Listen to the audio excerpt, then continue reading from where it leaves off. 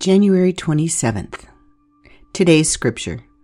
Whoever finds his life will lose it, and whoever loses his life for my sake will find it.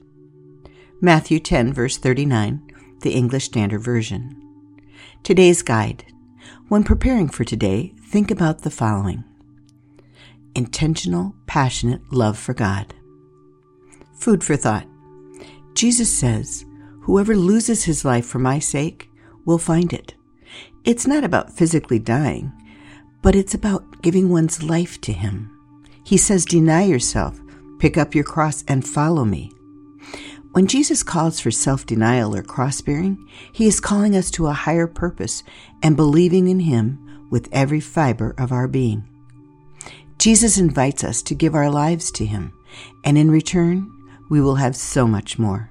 Eternal life. This month, we have focused on seeking God intentionally and passionately as he has sought us. What does this really mean to you today? What do you need to surrender to God to allow him to claim authority over your life? Gratitude. In what way has God shown up when you surrendered something to him? Today's prayer.